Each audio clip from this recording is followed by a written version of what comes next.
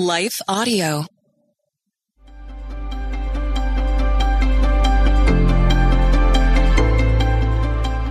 Welcome to the Crosswalk Devotional. We're glad to have you listening with us. Today's topic discusses God's kingdom as it's addressed in the Lord's Prayer. We'll return with the devotional after a brief message from our sponsor.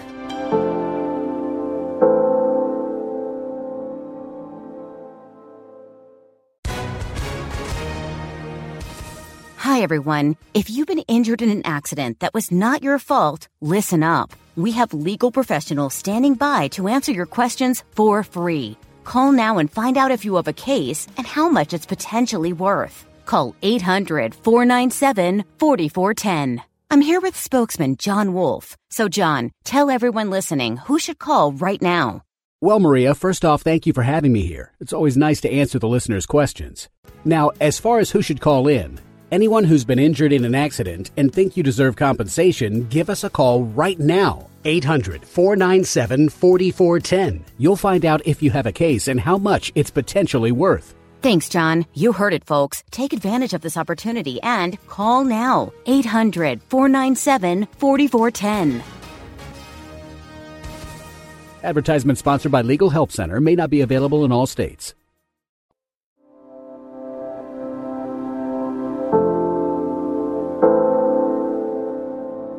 Your Kingdom Come, written by Emma Danzey, read by Leah Martin. Matthew 6:10 says, "Your kingdom come, your will be done, on earth as it is in heaven." This verse is part of the Lord's Prayer when Jesus was modeling how to pray to the Father in front of the disciples. Today, let's explore this small and powerful scripture in 3 parts. First, your kingdom come. Shortly after acknowledging God as holy, Jesus makes this bold statement, your kingdom come. It might sound strange for God the Son to be saying to God the Father that his kingdom should come. Isn't Jesus' kingdom God's kingdom? The purpose of this statement was that Jesus was choosing to submit to the Father's will. Ultimately, Jesus came to earth to die on the cross to glorify God and bring salvation to humanity. Jesus was fully God and fully man. So in fulfilling his roles perfectly, he was perfectly powerful and never sinned, in that he lived a perfect life and submitted to the Lord in ways in which we could not. 1 Timothy 2:5 says, "For there is one God, and there's one mediator between God and men, the man Jesus Christ."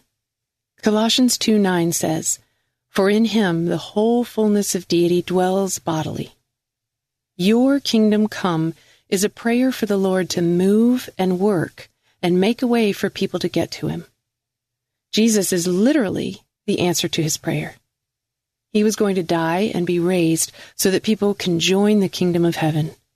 God wishes that none perish, but all would come to repentance. Second, let's consider your will be done. Jesus set the example to pray for the will of God. We may not always understand his will or choose it, but we can lean into prayer and ask him to reveal his plans to us and read his Bible, which tells us his plans for our lives.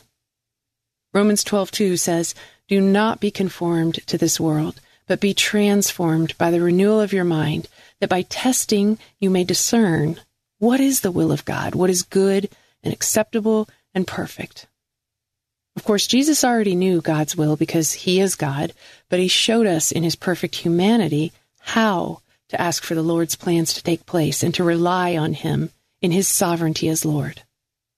Third, let's look at on earth as it is in heaven. As believers, we know that heaven is a place of perfection.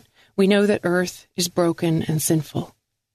Jesus prayed the desire to see the glory and beauty of God the Father on this earth. Soon after his ascension, we read about the Holy Spirit entering the lives of believers in Christ. Still to this day, when someone places faith in Jesus, the Holy Spirit immediately enters that person's heart and seals him or her for eternity. Ephesians 1:13. People everywhere now have the ability to live by the Spirit and not their flesh. Where before, the Holy Spirit would only rest temporarily, Now, after Jesus, believers have permanent, full-time access. This means that people around the world are living by the fruit of the Spirit. They're able to choose to live like Jesus by the Spirit's help and to reveal to this dark world the glorious light that's Christ. Jesus was in heaven, came down to earth, and then ascended into heaven.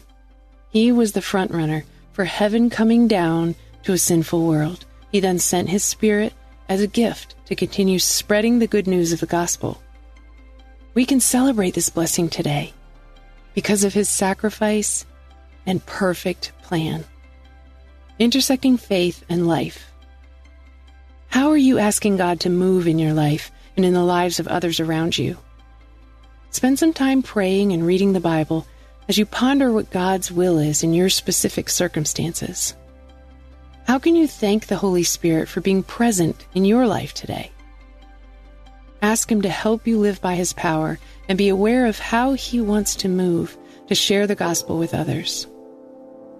For further reading on this concept, look into John 10:30, John 14:6, and 2 Peter 3:9. The Crosswalk Devotional is a production of Life Audio and Salem Media. If you liked what you heard today, please take a second to rate and review this podcast in your favorite podcast app so that more listeners like you can find the show. For more faith-filled, inspirational podcasts, visit us at lifeaudio.com.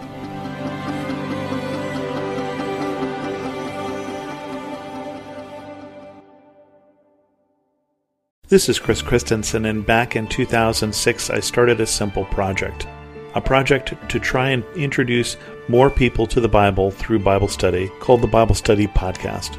It's a simple name and a simple idea.